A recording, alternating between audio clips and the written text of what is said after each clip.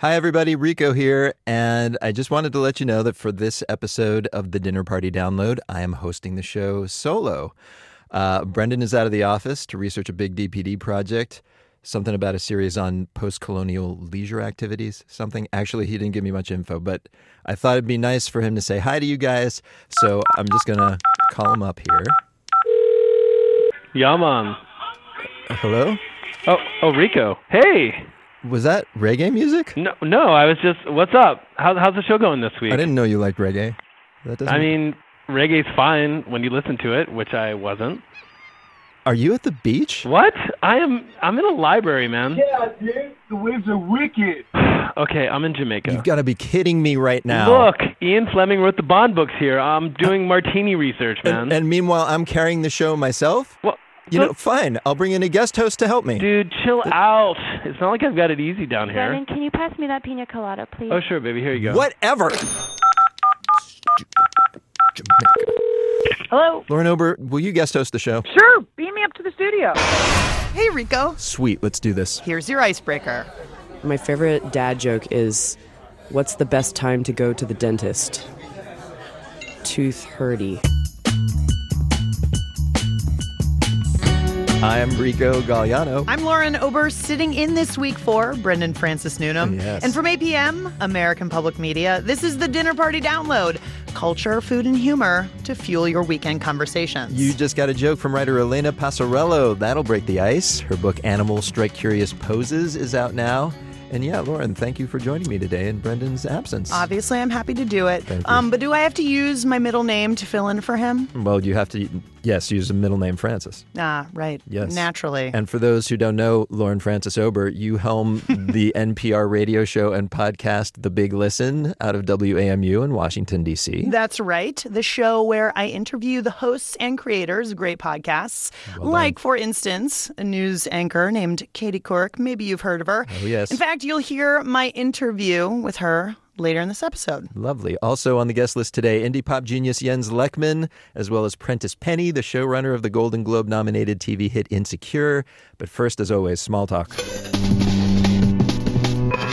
All week long, you've heard these headlines. North Carolina lawmakers have reached a deal to overturn the state's controversial bathroom law. The Scottish Parliament voted to seek an independence referendum. McDonald's says it's prepared to try non-frozen beef. Now for a story you might not have heard, we are speaking with Rebecca Lehrer. She is co-host of the wonderful podcast, The Mashup Americans. It's a show about what it means to be American today. Rebecca, what story are you going to be talking about at parties this week? Well, I'm not going to talk about Americans per se. Today I'm going to talk about Swedes. And Swedes... They're fun. Yeah.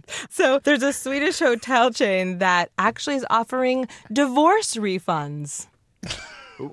What is a divorce refund? Yeah, and second of all, why is a hotel offering it? Well, this hotel believes that if you take more time with your wife, your husband, and you go stay in one of their hotels for a weekend, within a year, you will still be married because you have taken that time for yourself, and they are willing to guarantee it. So if you've broken up within a year, what happens? You can get a refund for your night because obviously when you're divorcing, you're going to be like, oh, I really need that $200 back. I got to submit my court documents to this hotel chain. Divorce is expensive. Yeah. I would totally take that refund. Yeah, sure. Every little bit helps, I'm sure. Exactly. Okay, I have a question. Please. Could I just get married to somebody, go to the thing, and then get a refund, but it would be like a sham marriage, but just so we could get a free trip? It'd be like a green card marriage? Yeah, exactly. I mean, yes, you have to do some proving, like you have to come with your marriage certificate, but you think about your use of time. I think that's something for you and your sham marriage, you and Gerard Depardieu to consider. It does seem a long way to go for what is the refund? With Kroners. The conversion rate. Yeah. Maybe it's 100. I've gotten married for less, guys, okay? Rebecca Lehrer, thank you so much for the small talk. Thank you. And now let's meet our guest of honor.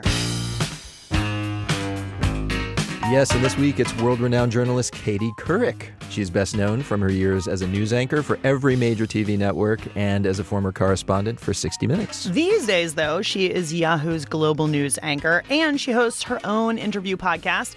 Here's a clip in which she and co-host Brian Goldsmith fielded an idea from Alec Baldwin. I just realized, by the way, that you and we could have a show together. We could. You could be on in the morning, like at 7 in the morning. Let's do it. I could do that for like 2 hours, from 7 to 9. I'm there. And you and I would be the stars. Yeah. We'd like talk to people, and you could do some news, and I could do like some interviews and stuff. I think that's a great idea. We'd be on in the morning on the network. Yeah, gee, Katie, what is it like to do a 2-hour morning show from 7 to 9 every day? I don't know. It's hard. When we met, I asked Katie where she got the super bizarre title of her podcast, Katie Couric. I know, what an original name for my podcast. Hi, Lauren. How did you ever land on that title? You know, I thought on it, and about 3 weeks later. No, we kind of played with some other names, but I think people thought it would be easier to find the podcast if I just called it Katie Couric. See, it's called Katie Couric, but then you have this sidekick Brian guy. Like, why do you need that guy, Hi, Brian. Hi, Katie. Because, well, first of all, I heart Brian. Brian Goldsmith's a friend of mine. He's one of the smartest people I know. He's the kind of guy who got grounded in high school for sneaking out of his room to watch C-SPAN. Mm-hmm. Doesn't that tell you everything you need to know about Brian, Lauren? Yeah, absolutely. I mean, he's like a geek of the week. He'd be the guy you take with you to like bar trivia, but he couldn't do any of the pop culture questions. No, exactly, he could only do, exactly. He's kind of if I were George W. Bush, he would be my Karl Rove. So I love having him around because he's so smart, and I like being around smart people. They make me feel smarter. Now, your Twitter bio is a little menacing because while there are all these likes, you menacing. you like burrata and you like bacon, but there's a dislike. It says dislike : you know who you are, which seems very un-Katie Couric to me. And I'm like, who does Katie not like? Is it Diane Sawyer? Lauren, listen to me. I have got to, poke a hole in that America's sweetheart persona. At some point, being called perky and chipper and spunky, like that has to be annoying. Why do I feel like a squirrel in a Walt Disney movie all of a sudden? Or exactly. Yeah. Exactly. But like in your Today Show years, I mean, those adjectives were thrown around all the time about you. I found those words, slightly marginalizing because I think Susan Sarandon said in Bull Durham, baby ducks are cute. And I think that precludes somebody from being intelligent or being substantive or having depth or being empathetic. So I found that they're slightly sexist, too. I mean, Bob Costas is never called perky or chipper, right? That's exactly right. I was just thinking Al Roker nobody ever called him spunky. And he is much perkier than I am, believe you me. So I feel like a little known fact for our listeners is you started in radio in high school here in Washington, D.C. I did. You worked with Carl Castle. I was Carl Castle's intern at WAVA, All News Radio. Amazing. And then I worked at WASH in their news department. And then I worked at WMAL. Actually, they put me in sales. I think they thought I had a future in sales, Lauren, because of the aforementioned qualities. Yeah. And I remember my dad said, why don't you try to get a job at a radio station? And I went through the phone book, and I remember just calling the stations and being like, hi, I'd like to come in for an informational interview. And this was before internships were so kind of widespread. And that's how I got all those jobs working at those radio stations. I thought about working for the Washington Post. I think I went there for an interview. I think I probably failed the writing test there. And then I decided, well, television, if my face isn't going to stop a clock, why not try television a little bit? And so I went and interviewed with ABC News in Washington. That's actually a very funny story. So my mom drove me in our Buick station wagon, this cream-colored Buick station wagon, to the ABC News Washington Bureau. And I said, Mom, wait in the car. I'll be right back. So I go to the security guard, and I'm like, hi, can I get a tour of the newsroom? And of course, they looked at me like I was on crack, which I don't think existed back in 1979. But anyway, so I said, can I get a tour? And he's like, no, we don't do that. And I said, okay, well, do you have a phone that I can use, like a house phone? And he pointed to this phone that led up to the newsroom. So I get on the phone. I'm like, hi, is Davey Newman there? He was executive producer of World News. So he got on the phone. He's like, hello? He's kind of a crotchety guy. And I go, hey, it's Katie Couric. You don't know me, but my sister Kiki went to high school with your cousin, Steve and Eddie. And I used to play with your niece, Julie Newman, because she lived in my neighborhood. Can I come up and say hi? And so he's like, okay. And he said, well, I admire I don't know, persistence, or I admire your ingenuity. And he ended up taking my resume. It was at the bottom of the pile, and he put it on top because I had sent him my resume. And a couple weeks later, I got the job. But I am guessing that back then, especially as a woman, in it wanting to come up in that industry, you had to work a little harder, maybe than your male compatriots. Well, I would say that's probably true. I always make a joke that I got into the business when harass was 2 words instead of 1. God, it works every time. I've used that line so many times, Lauren. I love it. It's a dad joke. But anyway, so yeah, you know, I mean, I think women do still have a challenging time sometimes in a predominantly male environment. There were some comments here and there, and I had a couple of other situations professionally, but I just thought they were jerks, and I didn't let them derail me. I just kind of stayed focused on what I wanted to do and how I was going to get there. Well, so now I feel like with your podcast called Katie Couric, it seems like things have kind of come full circle. You're coming back to the audio medium. Is it fun to do this kind of work without a camera in your face? Like, do you just roll up to the studio in sweatpants? Oh, my God. Are you kidding? It's so much fun. First of all, I mean, I'm sure you've experienced this. It's wonderful to be able to have a long-form conversation in this era of, 140 character tweets and sound bites and very short interviews. There is something very liberating, I think, when people don't have to worry about what they look like. And I'm talking about the guests, and I feel that way too. It's just much more relaxed, much more casual, and as a result, much more intimate. I wonder, you've had this very long, illustrious career. You've interviewed everyone, heads of state, celebrities. You've done breaking news. You've made these great news documentaries recently. And I wonder, at what point did you realize, I am good? I am good at this. This is what I should be doing. Should I get a couch and like one of those tissues for my hair in case it gets the couch dirty? No, like everyone, I never feel I'm sort of, there's a little Stuart Smalley in all of us. I'm good enough. I'm smart enough. Gosh darn it. People like me. But, I always feel like there's still so much to learn and understand. And I still don't think I'm the greatest or anything. I mean, you're pretty great. Like, has anyone ever said no to a Katie Couric interview? Oh my God, the list is long. Really? Who has said no? Oh, a lot of people. I think I got a reputation, for toughness, even though I think I'm extremely fair. After the Sarah Palin interview, I think some people were a little bit cautious about sitting down with me. And when it comes to establishing your worldview, I was curious, what newspapers and magazines did you regularly read before you were tapped for this to stay informed and to understand the world? I've read most of them, again, with a great appreciation for the press, for the media. But like what one specifically, I'm curious that you... all of them, any of them that have been in front of me over all these years. There are some people who sort of have the misimpression that I wanted to have a gotcha moment, which really isn't true. Who are there? Do you have a bucket list of interviewees that you got to get? I mean, I have interviewed Prince William and Prince Harry. It'd be fun to talk to them again. I'd like to interview President Trump if he ever wanted to do that. And I'd like to interview many members of his cabinet. And I always love interviewing authors. I find that authors are the best interviews. Well, listen, before we let you go, I would be remiss if I did not ask you if you were listening to podcasts yourself. And if so, can we get some recommendations? Well, I drove with my daughter this weekend, and we were in the car for a couple of hours. So we listened to Missing Richard Simmons. I'm Dan Taberski. 3 years ago to the day, Richard Simmons completely and inexplicably stopped being Richard Simmons.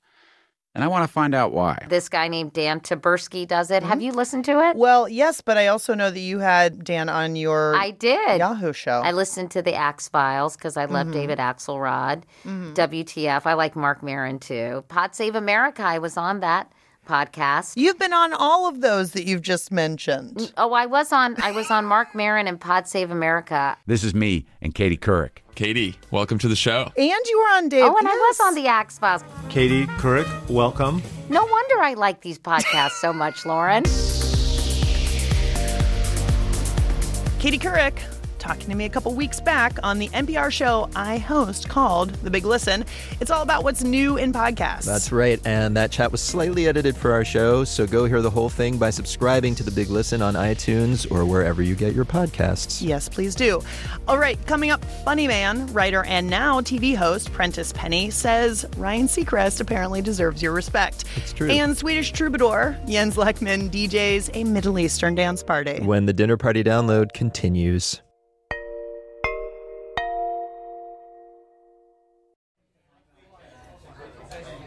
Welcome back to the Dinner Party Download, the show that gives you an edge in your weekend conversations. I'm Rico Galliano. I'm Lauren Ober, sitting in for the inimitable Brendan Francis Noonan, who this week has traded the fluorescent lights of the studio for Jamaican sunshine. Which is actually pretty much the same thing. Yeah. Right, is my understanding. Just pop open a ginger beer and it's like identical in here. Sure it is.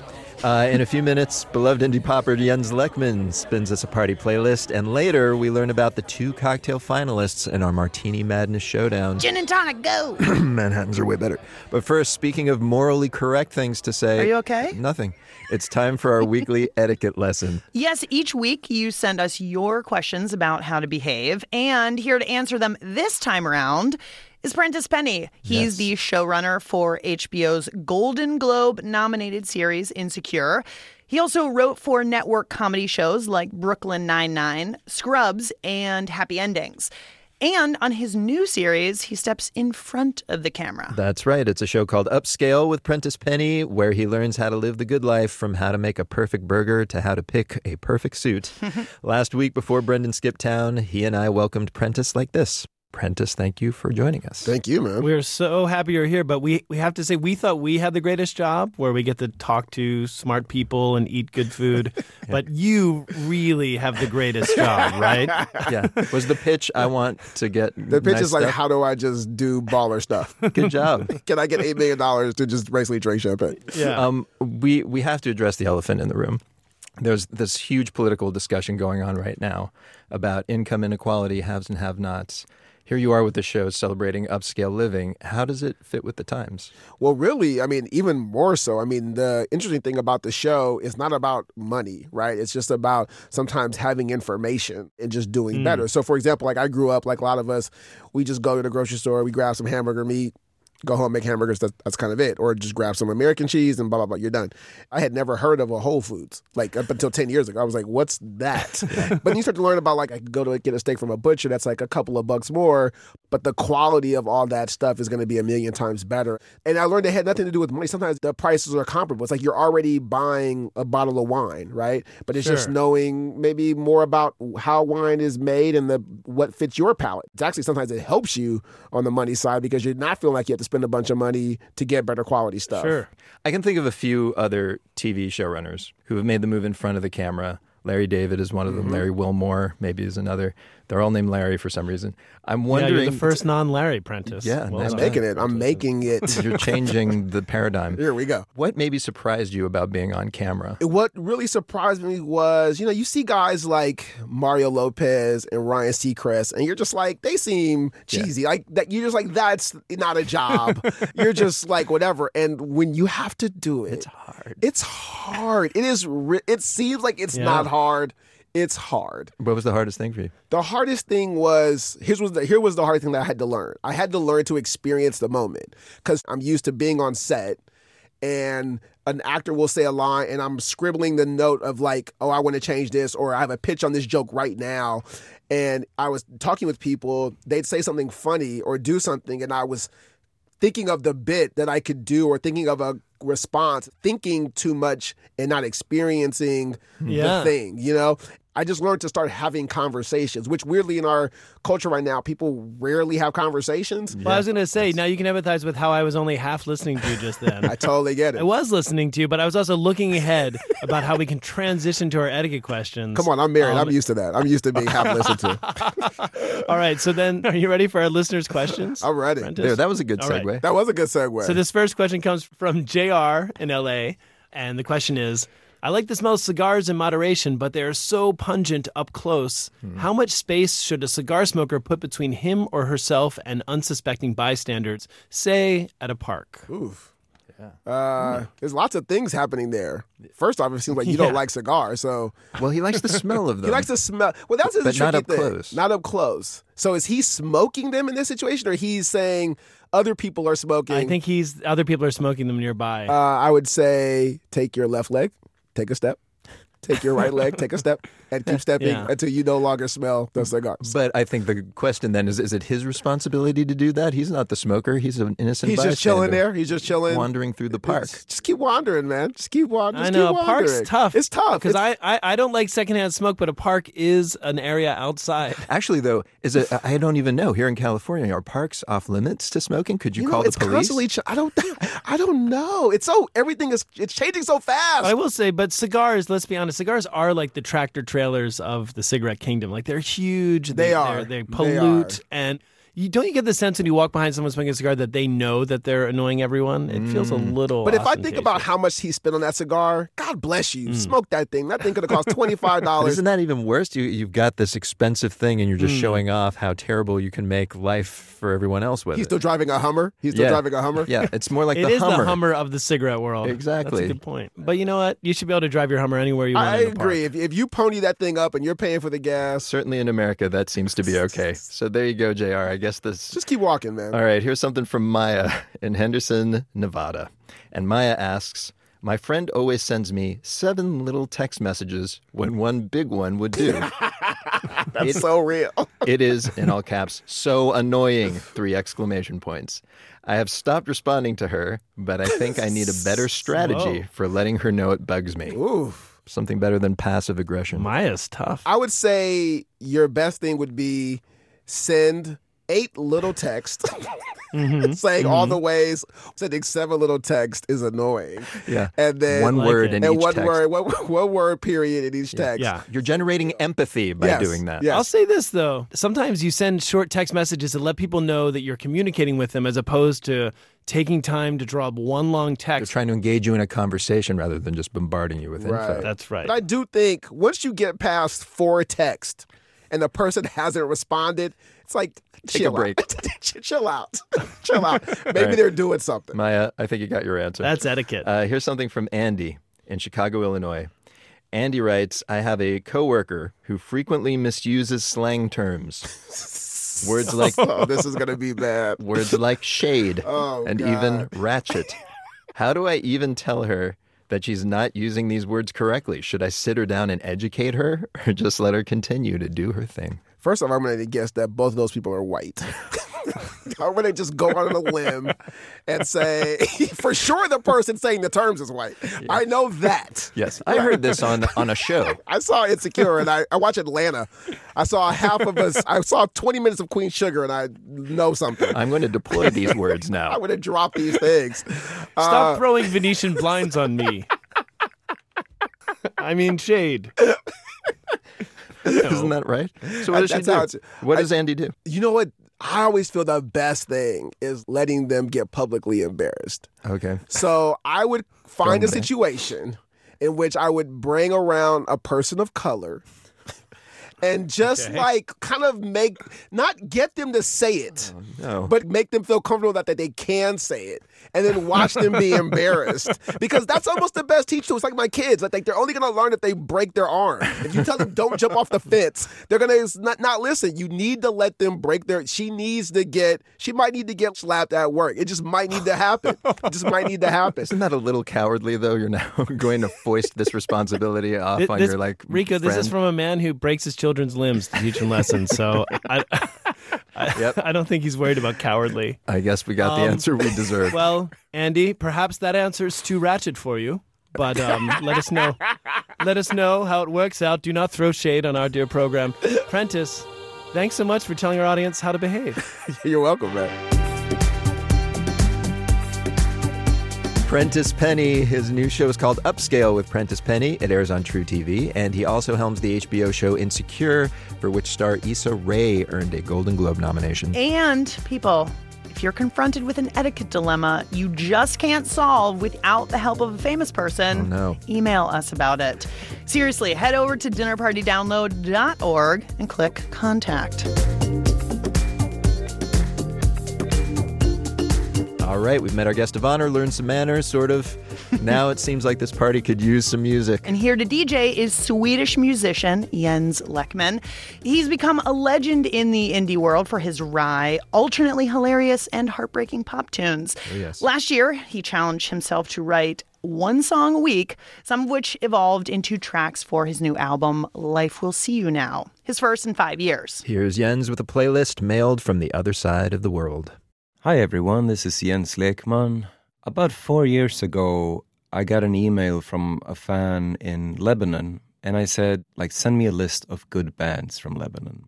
And she took this extremely seriously and sent me a whole box of Lebanese and Middle Eastern music. And ever since then, I've been really fascinated with music from Lebanon and from the Middle East. So here's a few tracks from a couple of these regions that I want to play for you at my dinner party.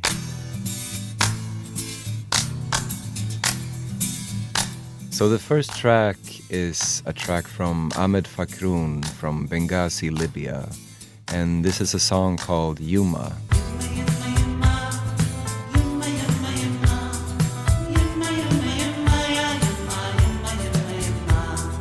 The repeated word of Yuma, it just sounds so soothing in a way. At the same time, it's got this driving beat. It's like a danceable lullaby.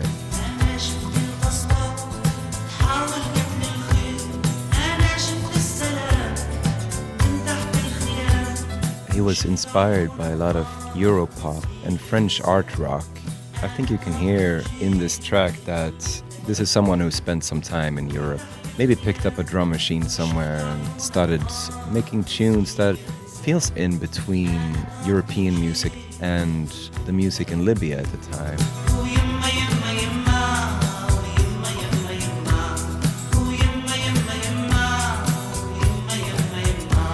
I've always been fascinated by how pop music sounds in different parts of the world. Pop music emphasizes what we have in common rather than what sets us apart.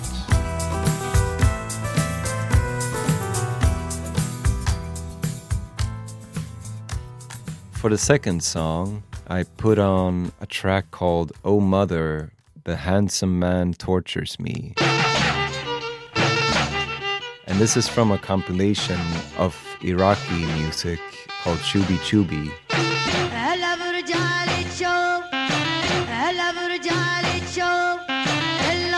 I think it's the type of music that was played at weddings during the Saddam regime.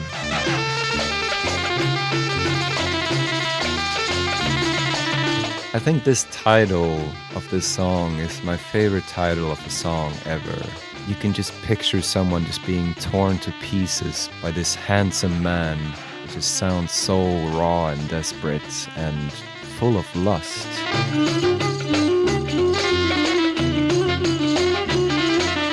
There's a percussion instrument in there called kishpa, which just sounds like a futuristic kick drum. It just hits you really hard.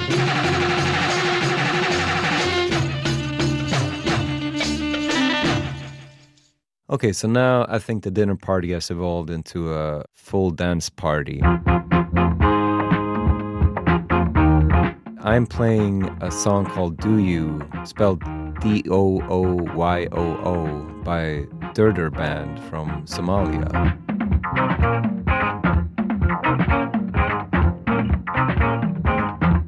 The group disbanded in the early 1990s. The people who founded the band moved to Ohio. I discovered the Durdur Band through the amazing record label Awesome Tapes from Africa. After they got some recognition from that, they reformed.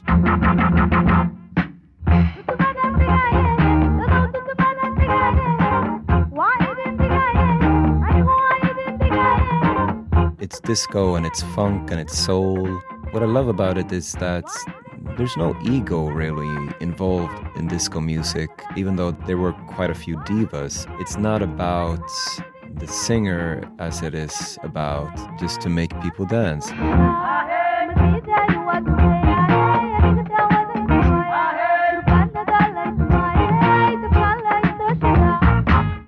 So someone says, why don't you put on one of your tracks, Jens? All right then, I'll put on this one track. It's called Wedding in Finisterre. And I wrote this because on the side, I support myself as a wedding singer. It's something that I've grown to just love.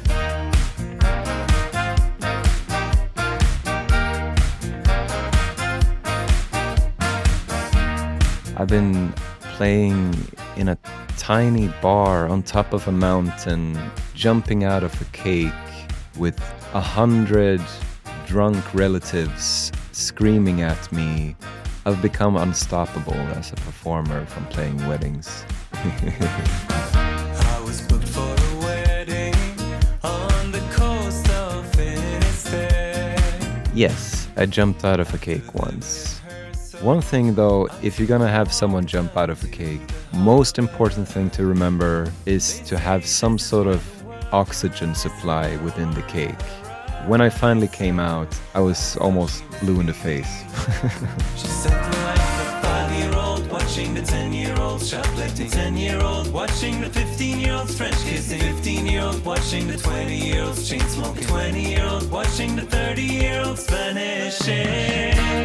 Jens Lekman, his new album is called Life Will See You Now, and he's touring Europe all spring long, so check him out. Yes, do see him live if you can. His shows are just a joyous thing to behold. Coming up, folks, we meet the 2 finalists of our Martini Madness tournament, and 2 Broadway pros list some of their favorite true musicals. Trusicals. When the Dinner Party Download returns. I said marry and regret it. Don't marry, regret it too. Whether you marry or you don't, either way you'll wish you had it. And folks, we're about to get back to the show, but quickly we wanted to say thank you so much for being a part of #Tripod. That's a campaign we've been touting all month to get you enlightened podcast listeners to recommend your favorite podcast to newbies. That's right. Brendan and I have been recommending it on DPD. Lauren, you've been talking it up on your show, The Big Listen, apparently. And as a result, we've seen a lot of new interest around podcasts. So props to you all for getting the word out. But it's weird, you know, some people think podcasts aren't for them, but I guarantee there is a podcast out there for everyone. Hundreds of them. Yeah, I just visited a senior citizen center. Okay. And you might think it would be hard to get those folks into podcasting, but they are huge fans. Let me tell you. Really? Do you know what topics they're most intrigued by, Rico? I'm intrigued to know. I'll tell you. Health, history, and sex. Really? No, totally true. Also, they love Freakonomics. Which kind of sounds like it would be a sex podcast. Wow. So basically, don't prejudge the podcast audience, I guess is the takeaway, folks. Talk to your parents or your grandparents or your cousins twice removed and recommend a podcast or 2 or 100 for them. Yes, please. We need you to spread the gospel. On social media, that word is #tripod, as in TRY pod. Clever. Thanks a million. Welcome back to the Dinner Party Download, the culture show that helps you win your dinner party. I'm Lauren Ober, sitting in this week for Mr. Brendan Francis Newnham. And I'm Rico Galliano, sitting in this week for Rico Galliano. Ooh, tough act to follow, dude. I will try to rise to his level of excellence. Later, we will hear from the creators of the Broadway hit Come From Away, but first, time for cocktails. Yes. Usually in the show, Brendan and Rico tell you something that happened this week in history and then pair it with a fitting boozy beverage. That's right. This week, we're doing something different. Indeed. As regular listeners know, this month on our website, we have been running a bracket we are cheekily calling Martini Madness, in which we've pitted classic cocktails against each other and urged you to vote for your favorites. Well, we are now down to the final 2. Exciting. On one hand, you have the mighty whiskey-based tipple known as the Manhattan. That's the good part. And it is up against, unbelievably, the gin and tonic. Nightmare.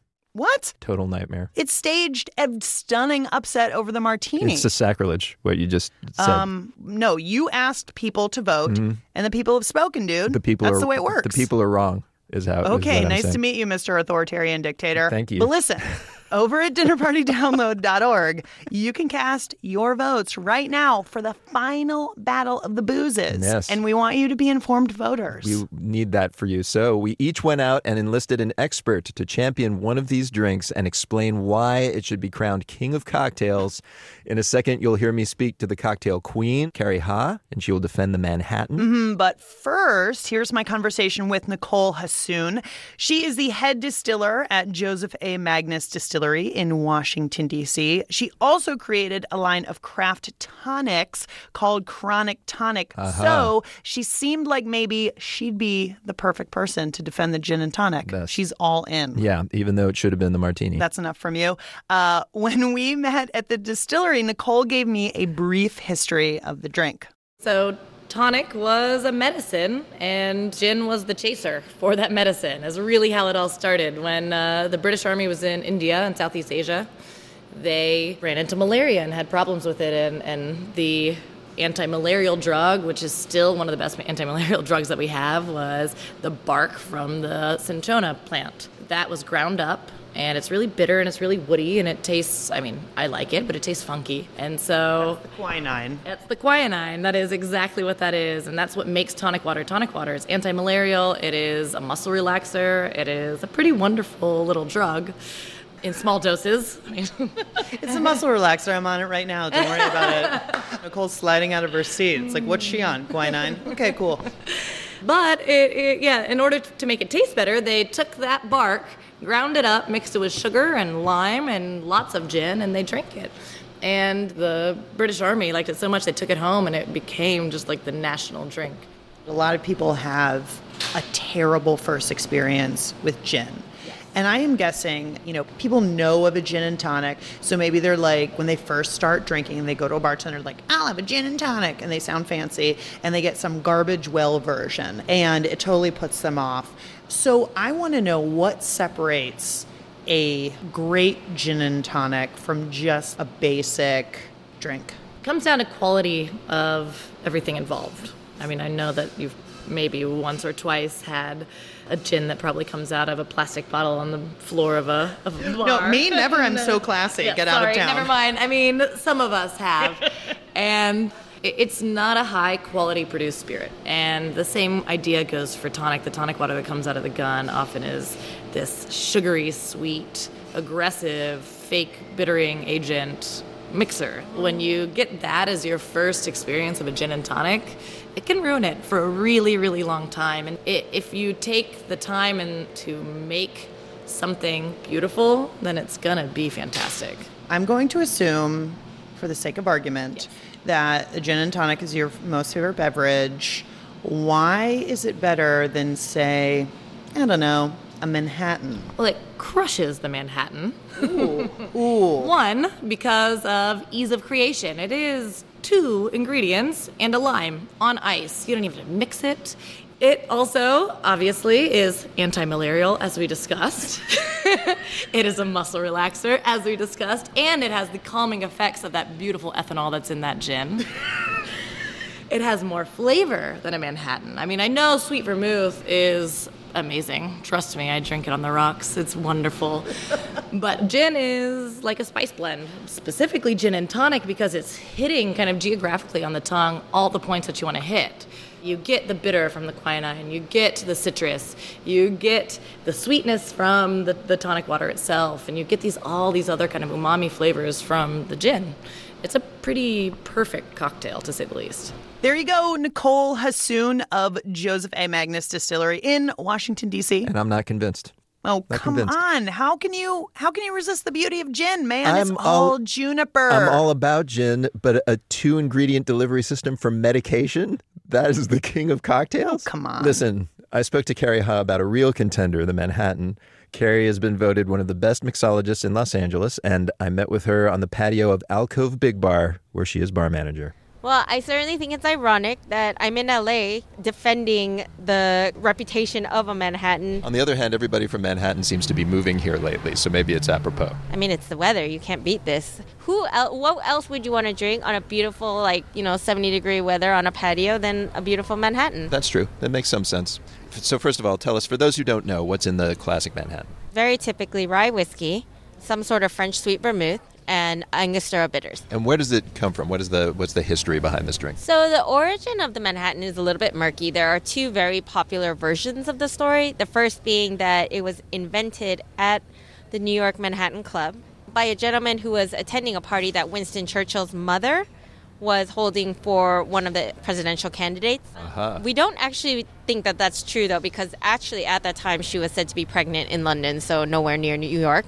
And not drinking if she was pregnant, hopefully. Yes. Maybe this was a story invented by someone who was drunk on a Manhattan at the time. Perhaps. But regardless, it's a really delicious cocktail that we're really glad came about. Why do you think it's as popular as it is?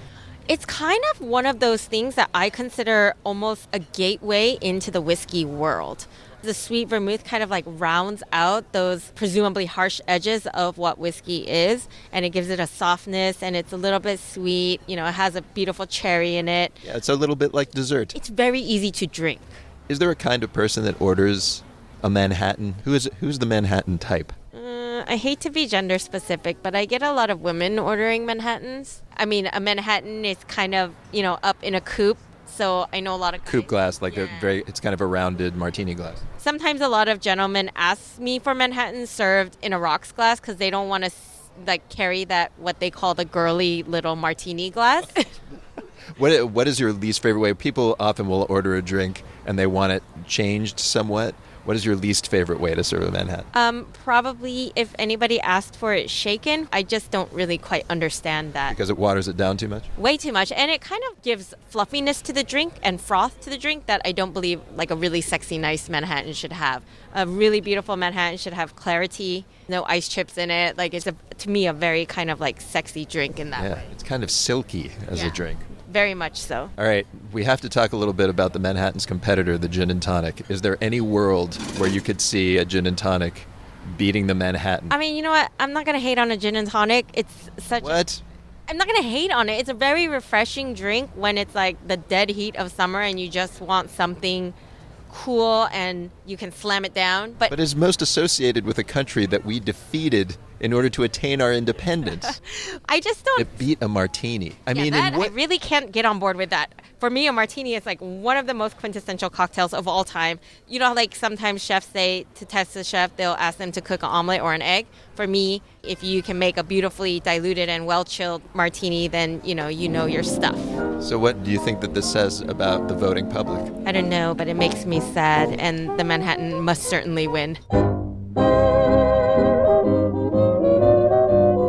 Carrie Ha, bar manager of Alcove Big Bar in L.A., defending the Manhattan, which will clearly destroy the gin and tonic and emerge victorious in our Martini Madness bracket. Whereas I contend the gin and tonic will lay waste to the Manhattan, just as it did to your beloved martini. Yeah, okay, let's talk about this actually, because it's my understanding earlier this week you waged a last-minute anti-martini campaign, that pushed gin and tonic over the top in that matchup. Is that correct? So what if I did? It's a free country. We invited you to guest host our show, and your first move was to sow chaos in our bracket? Okay, what I did is I created some much-needed drama in your bracket, which is what I did. So you're welcome. People, just do the right thing. Vote at dinnerpartydownload.org. And now the guest list, in which interesting people list some interesting things. And this week, our guests are Irene Sankoff and David Hein. They wrote the book and music for Come From Away. That's a new Broadway musical based on a true tale that unfolded in the tiny town of Gander, Newfoundland. During the 9/11 attacks, 38 planes bound for New York had to land in Gander instead. So the locals had to take care of thousands of stranded passengers from all around the world. Here are Irene and David to tell us about the show and their list. I'm Irene Sankoff. I am the co-author of the musical Come From Away, which I wrote with my writing partner and life partner, David Hein. Hi, I'm her life partner and writing partner, David Hein. Come From Away tells 16,000 true stories. There are 7,000 people on the plains and 9,000 people in the town. And we try to pack them all into a 100-minute musical with 12 actors. And so we're no strangers to drawing on true stories and turning them into musicals. So we have picked 3 of our favorite musicals, both of the stage and screen, that are inspired by true stories. Caption. My dad and I both grew up in the same small Pennsylvania town, and he was gay, and I was gay, and he killed himself. And I became a lesbian cartoonist. The first item on our list is Fun Home, the musical. Fun Home is not only one of my favorites, but it's also based on a true story which Alison Bechdel created into a graphic novel about her life growing up in Pennsylvania with her family. Welcome to our house on Maple Avenue. See how we polish and we shine. I think one of the things that I love about it is seeing this really specific community that her family runs. They live in this immaculate house that her dad upkeeps. Each aspect of the house is kept beautifully. He wants the real feather duster used on the bookcase. Find all the books we read and carefully restore. But also, they run a funeral home, so these kids have grown up with caskets all around them. I mean, they're trying to have fun and be kids while they're cleaning caskets and dusting tables and making a commercial for the funeral home. Fun Home commercial take 7,000,000,000,000. Your uncle died. You're feeling low. There's this real sense of growing up and love and family set against this strange backdrop. Come to the Fun Home. We got Kleenex and your choice of song. Stop by the Fun Home. Think of Bechtel when you need your M-bomb.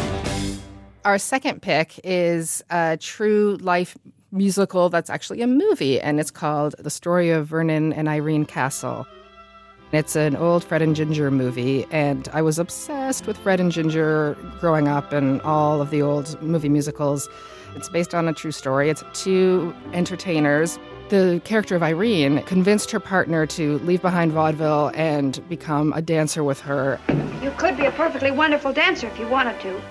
Instead, you waste your talent letting people set fire to you. It takes talent to make people laugh, and I like being set fire to. Well, I won't have you doing it. Oh. You won't. What I like about this one is it's not a usual Hollywood musical for the time period, and it didn't do well because of that, because basically, spoiler alert, the character that Fred Astaire plays is killed when he goes off to war. He was a hero, sailor. Oh, Vernon. They remember what he did this afternoon. They remember a lot of things he did. I haven't seen the movie, but I love that Irene picked this just because it's about working together. You know, it's coming together to form something stronger. You know, working together as a husband and wife writing team has its share of challenges. We don't always recommend it for the faint of heart, but it's also, there is nothing better than having someone who you love, who you trust, and who, you know, you're both facing the same things together. And so there's something really wonderful about it. I'll dig out the VHS tape and we can watch it. All right, done.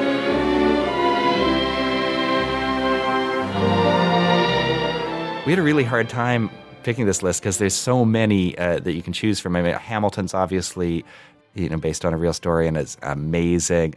Chicago is based on a real story about a woman named Beulah who killed her lover and then got off scot-free because she pretended that she was pregnant. But I think we're going to go with Sound of Music.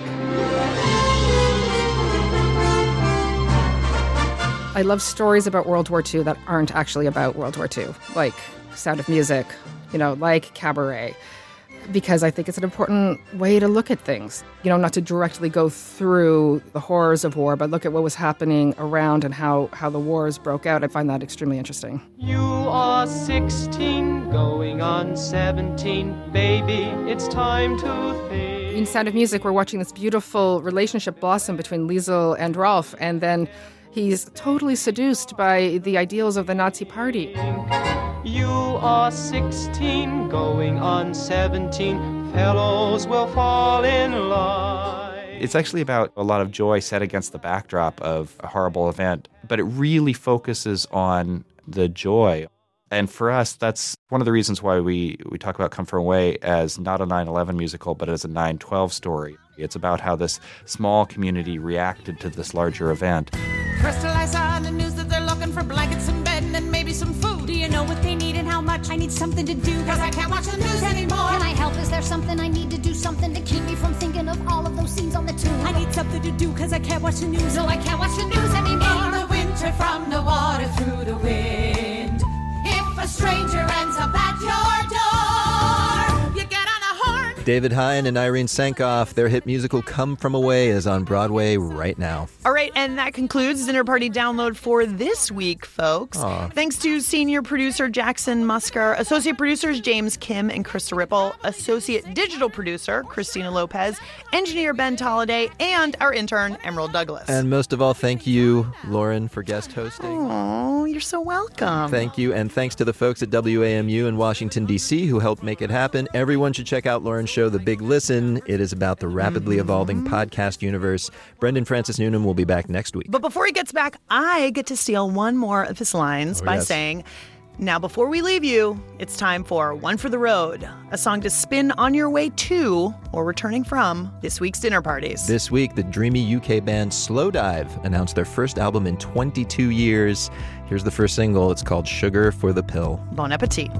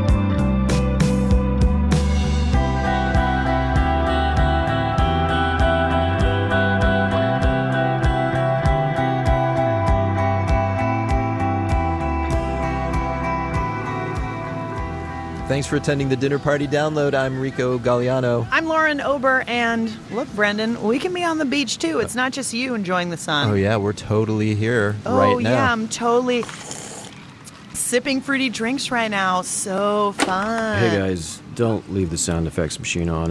It wastes energy. Oh.